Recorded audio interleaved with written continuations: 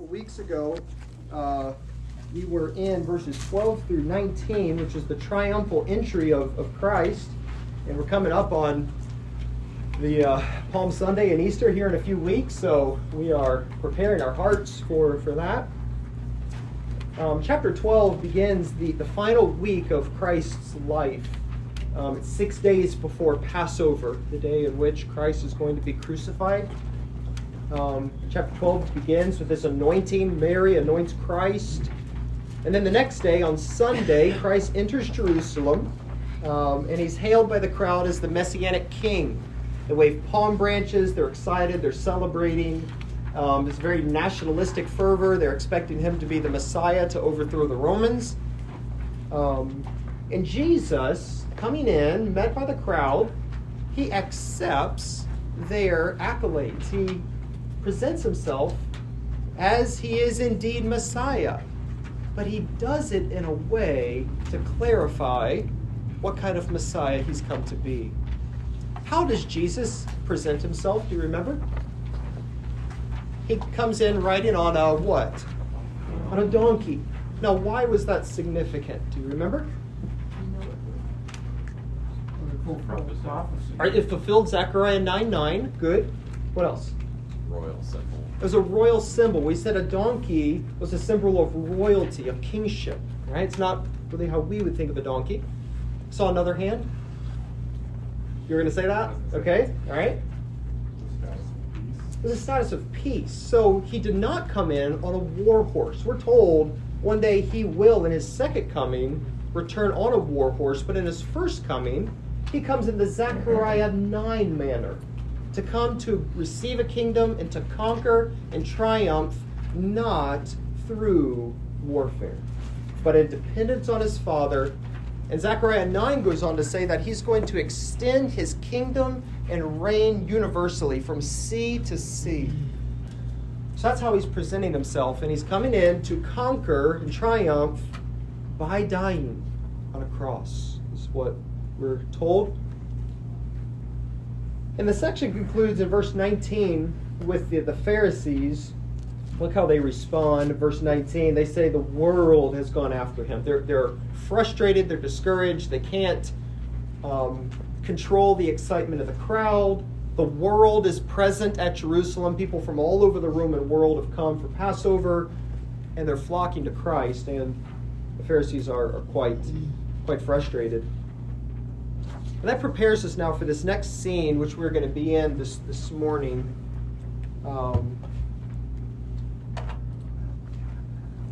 In verses 12 through 20. And I've announced this two announcements which reveal Christ as the triumphant and glorified King of the world. The first announcement is going to come in what we're looking at this morning, verse 20 through 26. And the second announcement will come next week in verses 27 to 36. This morning we'll hear Christ announce the arrival of his hour. And next week we will hear him announce his devotion to his hour. But what is the hour of Christ? And what leads him to make this announcement here? And how does this connect to the triumphal entry that we just saw? So hopefully we will be able to answer those questions in just a minute. We'll look at verses 20 through 22. His announcement is in response to the request of Greeks. Look at verse 20. Among those who went up to worship at the feast were some Greeks. So these came to Philip, who was from Bethsaida in Galilee, and asked him, "Sir, we wish to see Jesus." Philip went and told Andrew. Andrew and Philip went and told Jesus. So no sooner do the Pharisees declare that the world has gone after Christ than John shows us some Greeks who have come looking for Jesus. Who are these Greeks? Well, they're most likely non-Jewish Gentiles who have come to this feast of Passover. We don't know where they're from. They're from somewhere in the Greek-speaking world. The book of Acts records many such people. They're called God-fearers. Can you think of a few? The Ethiopian eunuch, right, comes up to Jerusalem.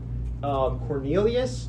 So they would not have been converts to Judaism. They had not been circumcised, and yet they believed in the God of the Old Testament, and they came up to worship at these feasts. This is probably who these people are. But if we've been following John carefully up to this point, then the significance of these Greeks should be pretty clear. What did we say Zechariah 9 promised that this king would do? He would extend his reign where? Over the nations. It said he'll speak peace to the Gentiles. And that's exactly what we see here. We've been told repeatedly that Christ's mission as Messiah was not only to redeem Israel, but to gather the nations, the Gentiles, into his new covenant people. And that is what we get here. But how will he do that? That's what this passage is about. How will Christ be gathering and bringing these people in? But before we answer that question, look at what these Greeks ask. Verse 21, they say, "Ask Philip, Sir, we wish to see Jesus." So they find out Philip, and they ask him this. I'm not sure why they select Philip. Philip, this name is a Greek name, so it's possible that they identify that. He's from Bethsaida in Galilee. That was a Greek-speaking region. So perhaps Philip spoke Greek. That's why they find him. So we're not entirely sure, but it's a possibility. But they come to Philip, and they ask to see Jesus. Look there again. "Sir, we wish to see Jesus." They probably have heard all this talk going on about the sign Jesus has just performed, raising Lazarus from the dead. And so they're eager to see him. And when they're asking to see Jesus, they're not just wanting to look at him, they want to meet him. They're asking Philip to set up a meeting with them and Jesus. They want to get to know him. Well, Philip responds to this. He goes and finds Andrew. Perhaps Philip didn't know what to do with this request, what to do with these non-Jewish people seeking Jesus. Finds Andrew, discusses it, and then they both go and seek Jesus out and inform him. And Christ responds to this request now by making a very significant statement. It is the request of these Greeks which trigger what Christ is about to say. But why does it lead to what Christ says next? It's because Christ has indeed come to be seen by Greeks and by Jews and by Americans and by Chinese and every Gentile and person in the world. He has come to gather the nations into his messianic flock, but that will only happen through his cross. That will only happen as people see Christ in his cross work, not in any other way. That's why their request triggers his response.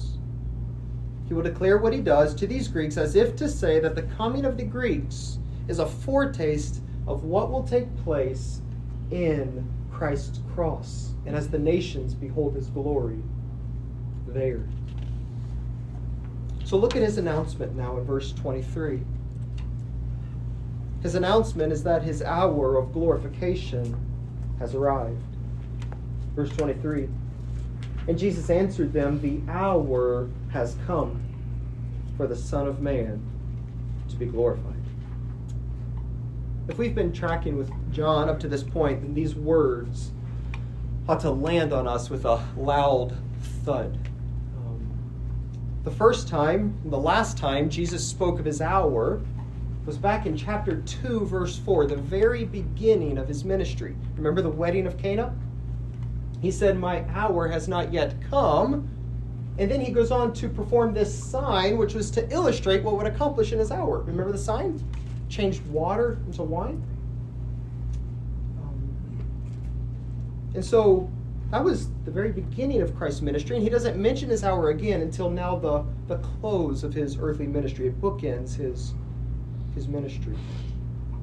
John mentions Christ's hour two other times in the gospel, in chapter 7 and in chapter 8. And both times he says that the Pharisees were unable to arrest Christ. They were unable to put Christ to death because his hour had not yet come. In other words, the hour of Christ was the thing for which Christ aimed from the beginning of his ministry, and it would also be a decisive moment when he would be arrested, in which he would be put to death. And we're held in suspense through the rest of this gospel as we're told that it's not come. But now, in response to these Greeks, Jesus says that this hour, which has been anticipated from the very beginning, has now arrived. Look at how he describes it. He says, the hour has come for the Son of Man to be glorified. Through this hour, Christ will be glorified. So in some sense, this hour will involve his arrest and his murder. And in another sense, it will involve his glorification. But how do these come together? How does that work? Well, drop your eyes down to verse 32. I think we get a clue. How is it that his murder and arrest will be his glory? Verse 32, he says, and when I am lifted up from the earth, will draw all people to myself. Both these words, glorified and lifted up, have the idea of exaltation and honor. Listen to Isaiah 52:13. This is right before Isaiah 53. Is how it begins. It says, behold, my servant shall act wisely, and he shall be lifted up. It's the very same word. And he shall be exalted or glorified. The very same word that we get in these two verses in John. But in verse 32 of John, it's not talking about his exaltation per se, but the way he's going to die. Look at verse 33. He said this to show by what kind of death he was going to die. He's going to be lifted up on a cross. So in other words, John intentionally uses this word lifted up to teach us that Christ's very lifting up on the cross will be his lifting up in exaltation. That is to say, Christ's glorification and exaltation come not only despite the fact that he's crucified, they come not only after he's crucified, they come in the very moment, in the very act of his crucifixion. He is glorified. But how does that work? How is it that the moment of Christ's greatest humiliation, his greatest defeat and suffering and shame would be the moment of his greatest glory? What do you think? How does that work? How is Christ glorified in his cross? Why does he say the hour has come for the Son of Man to be glorified as he's lifted up on a cross? He accomplishes the work the Father intended to. Good. Excellent. Accomplishes the work the Father gave him. What else?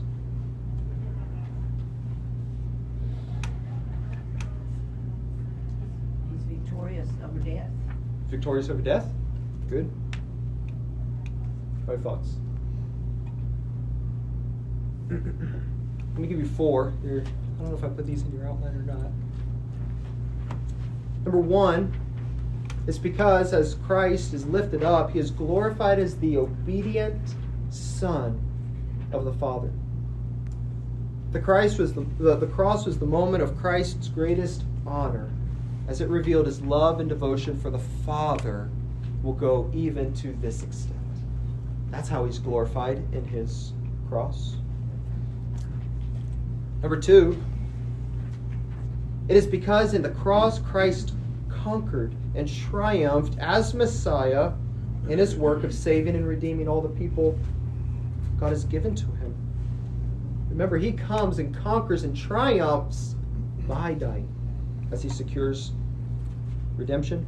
Number three, it's because the visible splendor and character of the heart of God is put on full display as the Son of God hung on the cross to accomplish redemption for the world. Remember all the way back in chapter 1, the Word became flesh and dwelt among us, and we have seen His glory. The glory is of the only Son of the Father, full of what? Full of grace and truth. Those words harken back to Exodus, where God revealed He's the Lord, full of steadfast love and faithfulness. And in the cross, Christ reveals the steadfast love and faithfulness of God more clearly and more brilliantly than had ever been seen before. Number 4, it's because through the cross, Jesus returns to the glory and splendor which He enjoyed with the Father before the world began. That is why He says the hour has come for the Son of Man to be glorified. And He'll be glorified in His cross. And He said this in response to Greeks. In other words, He does not give them what they immediately requested. We're never told that He actually meets with them or they see Him. They wanted to see Jesus, but Jesus responds by saying that His hour of glorification has arrived. In other words, Jesus wants to be seen as this.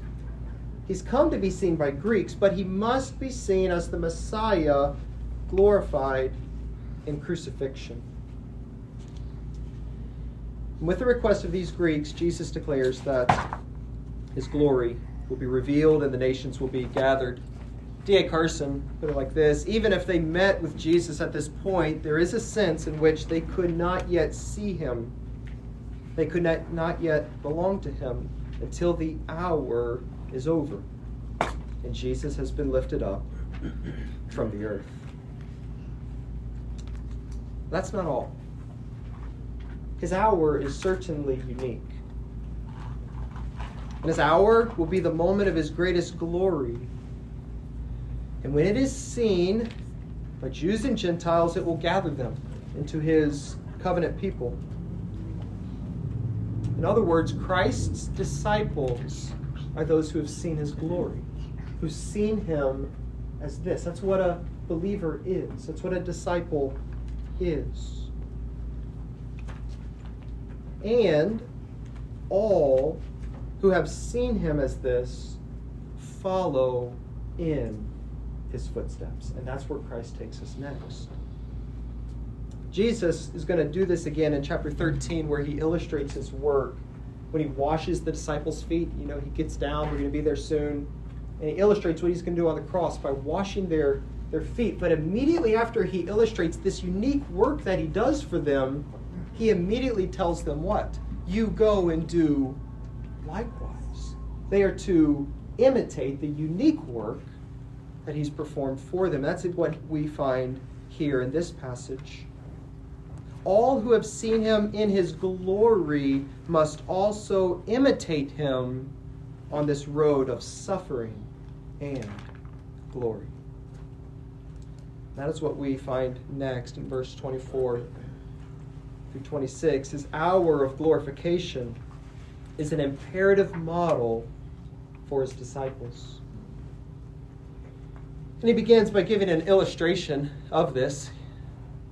Verse 24, Christ's death is essential to produce life. Look at verse 24. Truly, truly, I say to you, unless a grain of wheat falls into the earth and dies, it remains alone.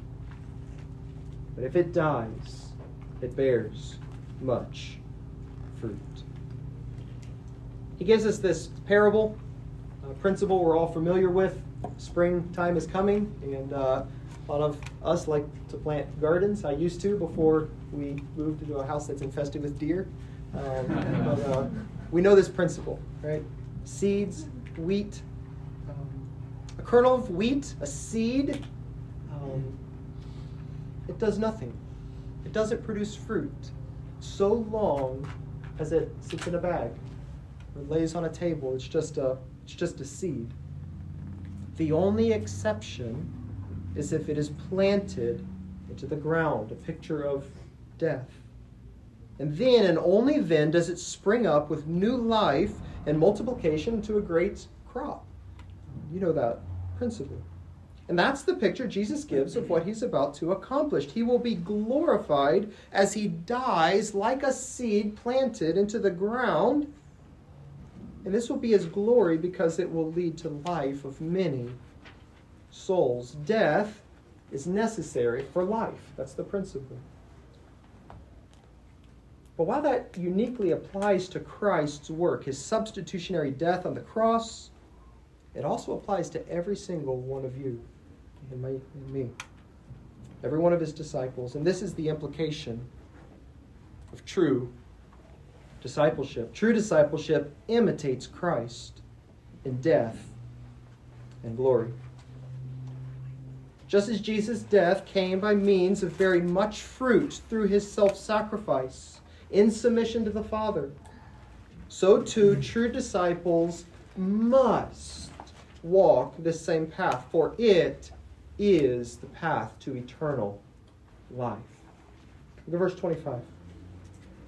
Disciples preserve their lives by not loving their lives even to death. Verse 25, whoever loves his life loses it. And whoever hates his life in this world will keep it for eternal life. Just as Jesus' death resulted in the life of many, so the death of disciples is necessary for their own life. Not in the sense that it adds to Christ's work or completes Christ's work, but in the sense of perseverance. And we've seen perseverance all through the Gospel of John. Eternal life, true life with God, is a present possession. You are already experiencing it. But the full experience of eternal life is still coming for believers. And that is what we strive for.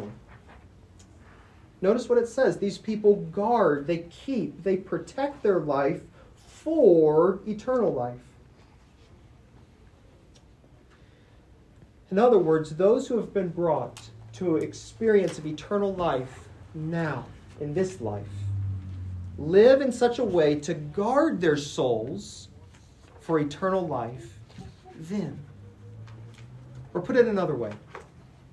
True disciples not only experience eternal life now as they behold the glory of Christ. That's how you become a disciple, right?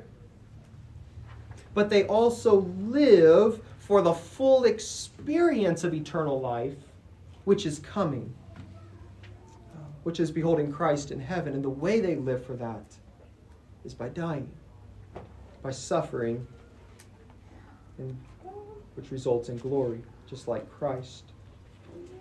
But what does this look like? Well, Jesus tells us, look what it says.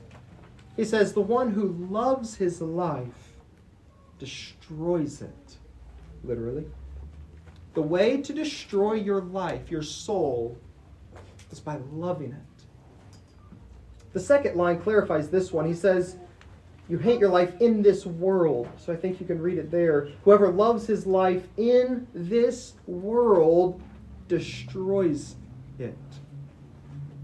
That is, the focus and the love of your life is preserving it in this fallen and rebellious world. To love one's life in this world is to preserve it in this world at any cost. Now, this is not talking about your enjoyment of the blessings of God that he's given to you. Doesn't mean we don't love things about this life, my family, my children, good food. We do. You should. It's not talking about having a natural aversion for death, not wanting to physically die. All of those things are normal and natural. Jesus is talking about a love of one's own life in this world such that he clings to it to preserve it at any cost. It reveals a deep preference of the heart for this fallen world over and above Christ, which is the height of idolatry, right? The way to destroy your life is to preserve your life in this fallen world at the expense of trust and obedience and faithfulness to Christ. That's how you can destroy your life, my friends. But to make it clear, Jesus gives us the flip side. He says the one who hates his life in this world guards it to eternal life. It's very similar to what he says in Luke 14. Remember, unless you hate father and mother and wife and children, even your own life, you cannot be my disciples. The meaning of hatred is not hostility. It just means a fundamental preference. A fundamental preference. A true disciple hates his life in this world in the sense that he has a fundamental preference for something else over the preservation of his life in this world. His life's goal is not to squeeze as much pleasure out of this life as he can possibly get for as long as he can get. His life's goal is that he would obtain eternal life with the Father and the Son in glory. That's what drives a true disciple's life. So how does this work out practically? I think in two realms. Let me give you both of those quickly. The first is in the realm of obedience to Christ and fruitfulness. In the realm of obedience, fruitfulness.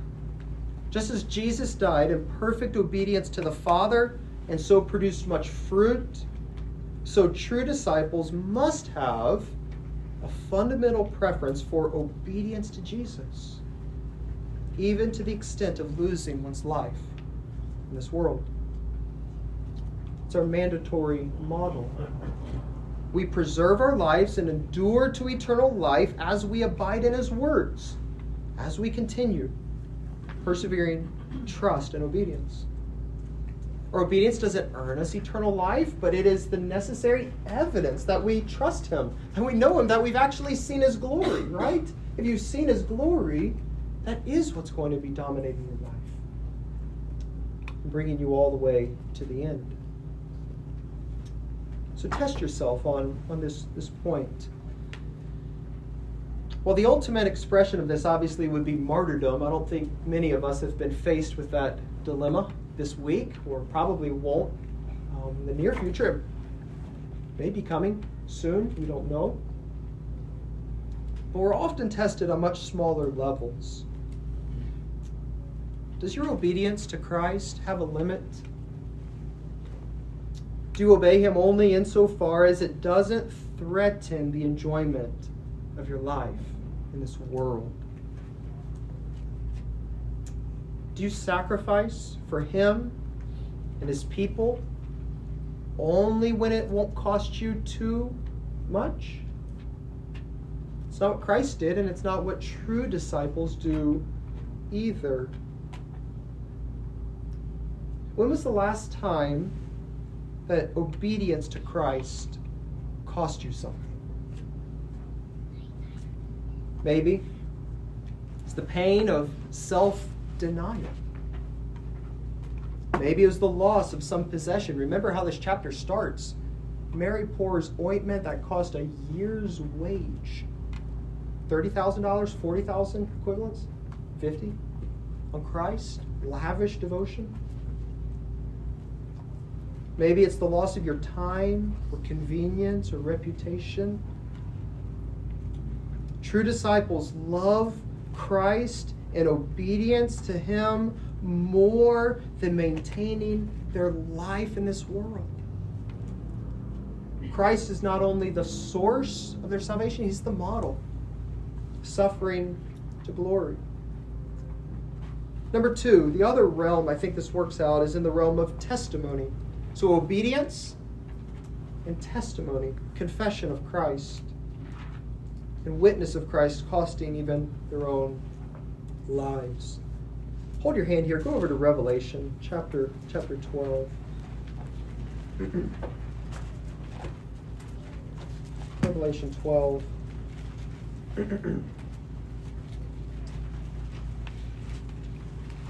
Verse 11.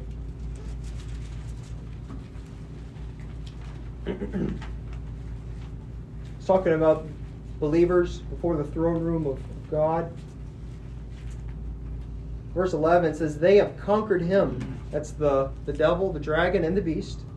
They've conquered him by the blood of the Lamb and by the word of their testimony. Well, why?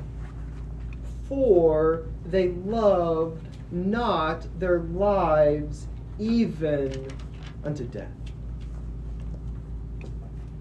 What's very interesting is that chapter 13, these people are conquered by the beast. See that? Chapter 13, verse 7? Came to make war on the saints and to conquer them. So you may be conquered by the beast and put to death. But believers conquer the beast how? By not loving their life to the point of death. By the blood of the Lamb and by maintaining their confidence and confession of Christ to the end. Christ conquered and triumphed by dying, and believers conquer and triumph by not loving their lives to death. So do you confess Christ? Is that more valuable to you than your life? If you love your life, you destroy it.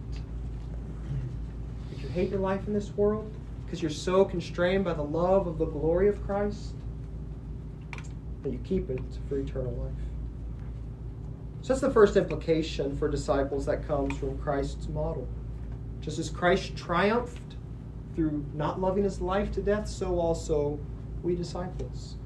And again, ultimately it's expressed in martyrdom, but it's expressed every day, every decision, every moment that we live like this. Superior preference for Christ than this world.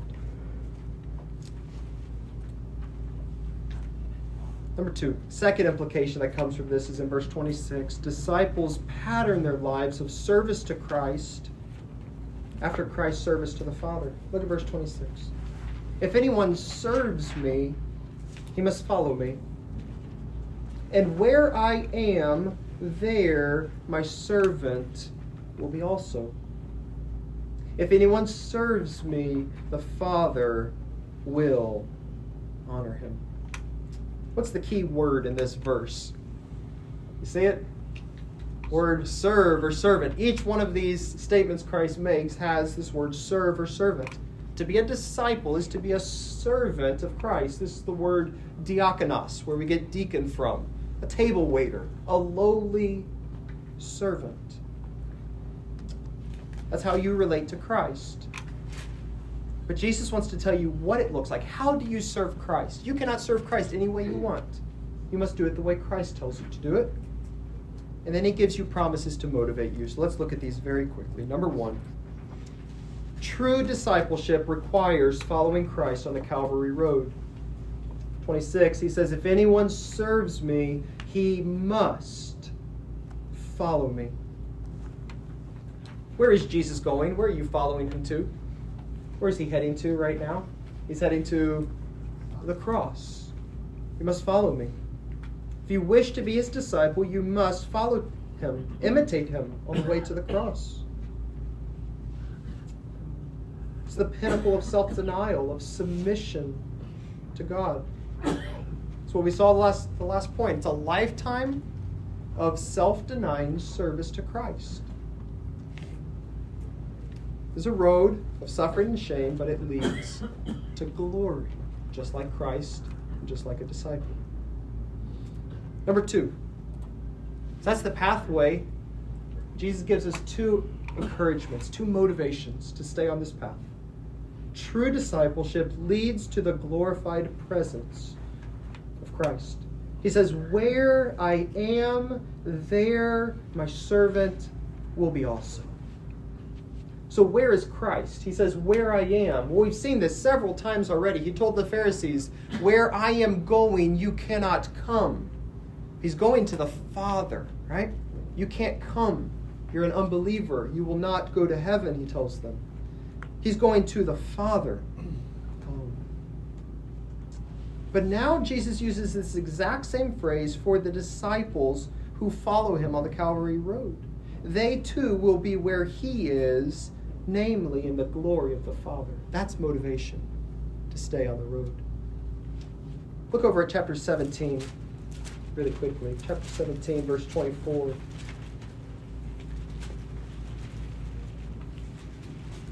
It's It's a road of suffering, self-denying, cutting against your flesh that doesn't want obedience, that wants to cling to this life. It's worth it. Suffering and shame, it ends in glory just as it did with Christ. And this is the glory you have to look forward to, brothers and sisters. Verse 24, Father, is Jesus' prayer. I desire that they also, whom you have given me, may be with me where I am. Same phrase. To see my glory. That you've given me because you've loved me before the foundation of the world. True discipleship leads to the glorified presence of Christ. That's what we'll be doing for eternity. That is the gift of heaven. Is to see Him in all of His glory. You see Him now, and then you're motivated to live to this end. Number 3. Second motivation. True discipleship is rewarded with the favor of the Father. Go back to chapter 12, verse 26. If anyone serves me, the Father will honor him. Notice the close connection between Christ and the Father. We've already seen if you reject Christ, you reject the Father. They're inseparable. In the same way, those who serve Christ as His faithful disciples will not just be honored by Christ, you will be honored and loved by God the Father. Isn't that astonishing? Because of your love, you're following Christ's model. Christ entered the glory and honor of His Father through the cross, and so too believers will enter the honor of the Father through the pathway of the cross. Those are two massive encouragements to keep us on this pathway. Is your life devoted to fruitfulness? We want to be fruitful. Do you want to be fruitful? You have to die. You have to walk the road of the cross. It is the life of disciples. It's hard. It involves suffering, involves self-denial, but it leads to glory. Christ our Savior and glorified Lord is glorified in His crucifixion. And by beholding Him, we have life. That's the first half of this passage. You become part of His people by beholding His glory. He gathers in His people by revealing His glory, and you see it and respond by faith to it. And all who have seen Him in that glory of His follow Him in a life which imitates His love for the Father, His love for obedience, and His love for bearing fruit more than life. True disciples not only behold the glory of Christ, they follow Him through the cross to eternal glory. So it will cost you your life, and you will conquer and enter eternal life, the very presence of Christ in His glory, as you follow Him and trust Him. Any questions, comments on this passage? Thoughts?